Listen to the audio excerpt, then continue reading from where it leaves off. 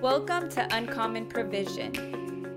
You're here today to talk about peace with Dr. Dean and Jeannie Foster, the founders of Uncommon Provision. They can't wait to explain to you exactly what God has for you in all the areas of life.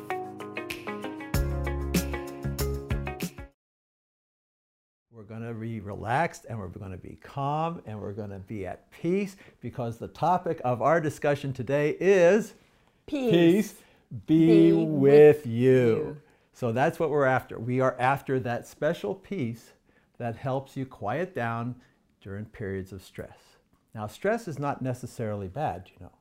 Sometimes stress actually increases, like when you're working out at the gym and you stress your muscles and they get stronger, or you face an adversity and you overcome and you feel really strong because you hung in there. Yeah. Right? Mm-hmm. But sometimes when it's overdone, it can actually hurt you. Right. And that is happening a lot today in our world with so much stress and young people with stress. So it's a great subject because we all need it. That's right. And I wanted to share with you because this is a combination of the spiritual and the physical and the mental, or the soul, was it body, soul, and spirit, right? Or so internal, external, and eternal. That's right. The Dr. Dean Foster view of life. That's right. I'm all into being, integrative and the holistic view of a human being. That's a being, right? Not a doing, but a being. And that's where I think I get a lot of my stress, is I probably am doing too much. Well, I wanted to share with you in the Bible a story about Jesus. When he came back from the grave, he materialized in a closed room. And you can imagine they were all very sad and worried because he had been crucified, and the gendarmes, the powers that be were after them, and they were in a closed room with closed windows and closed door to kind of protect themselves, and they were just really depressed and sad. And he materialized, and the first thing he said to him was, "Let's eat." Actually, that happened a little later, but yeah, that's what he said. But no, he said, "Peace be with you." He didn't just say that once. He had to say it 3 times. Whenever the Lord says something 3 times, he's trying to get a point across. Yeah. Most likely they were stressing out and he was trying to get them to calm down. Well, peace be with you is a good foundation for going to him. And I wanted to share with you a beautiful passage in Jeremiah. And sometimes I can remember these things. I'm a physician, not a pastor, so you'll have to forgive me, but I wanted to just read it verbatim out of the NIV, that it is a really good passage. It's Jeremiah 29:11. You may have heard of it before.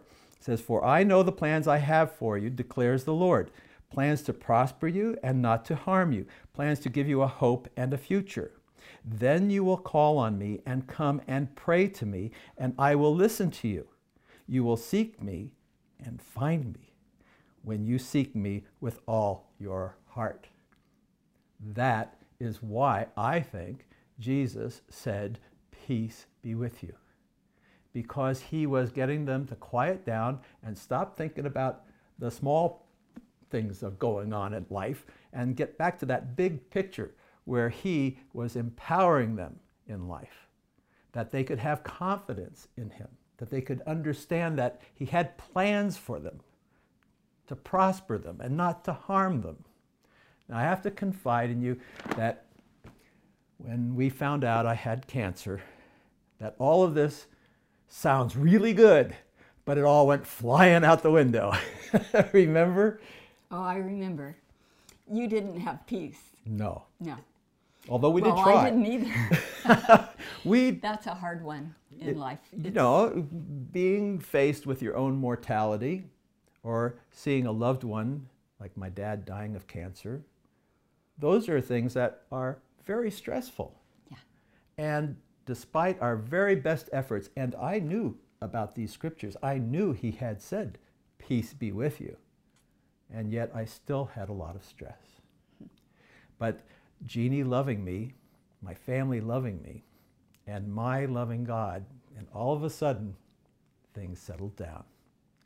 What's interesting about this is how when I tried to go to sleep, I kept thinking. It wasn't as if I could just turn it off and go to sleep and have a nice, quiet, sound sleep. No, I had to have a lot of thought and what I was going to do and what I was going to say, and if there was something I did wrong, and what is going to happen with the next doctor, and oh my goodness, round and round it went. You didn't sleep for a week. He did research night and day the very first week. I remember just thinking he just needs to sleep. And yet, the scripture I love is God makes all things good for those who love him and follow his commands. And are called according to his purpose. That's right. Romans and 28:8. part of this whole 8:28. cancer diagnosis, going through it now with no evidence of disease, is speaking right now to you if you know people or you have been dealing with cancer. That's right. There is a gift in overcoming, and that is to share that hope, the research, everything you learned and went through, and you achieved peace. And we're ready to share it with you because we've been now 10 years after the ordeal, and I feel pretty confident that I can share it with you, and I've got some good things to share from the medical side. Jeannie has some good things to share from the wife and the faith side, and together I think will help you really if you are facing stress, if you're having insomnia or these thoughts that keep circulating over and over again and you want to get rid of them, then we're going to go and we're going to listen to the Lord say, peace be with you.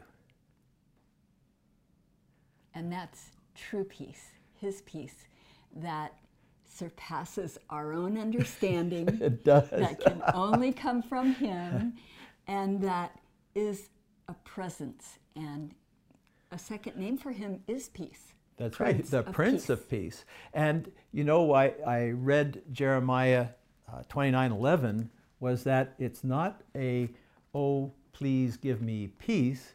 It's, Lord, I am seeking you with all my heart to give me peace. There's a little difference there. It's an active seeking of him. And in addition to that, there's a set of things to think about how you're going to approach a problem that's causing you a lot of stress. And what are the foundations of this anxiety and fear? Yeah. Maybe there's some things in your childhood, or maybe there are things in the way that things went when you were in your last job or what have you. There are so many different things that could be going on in a human life that would amplify and make that anxiety worse. Yeah. But he knows you. He knew me. He knew how to settle me down, and he knows how to settle you down. So peace be with you. That's our topic for today. Thank you.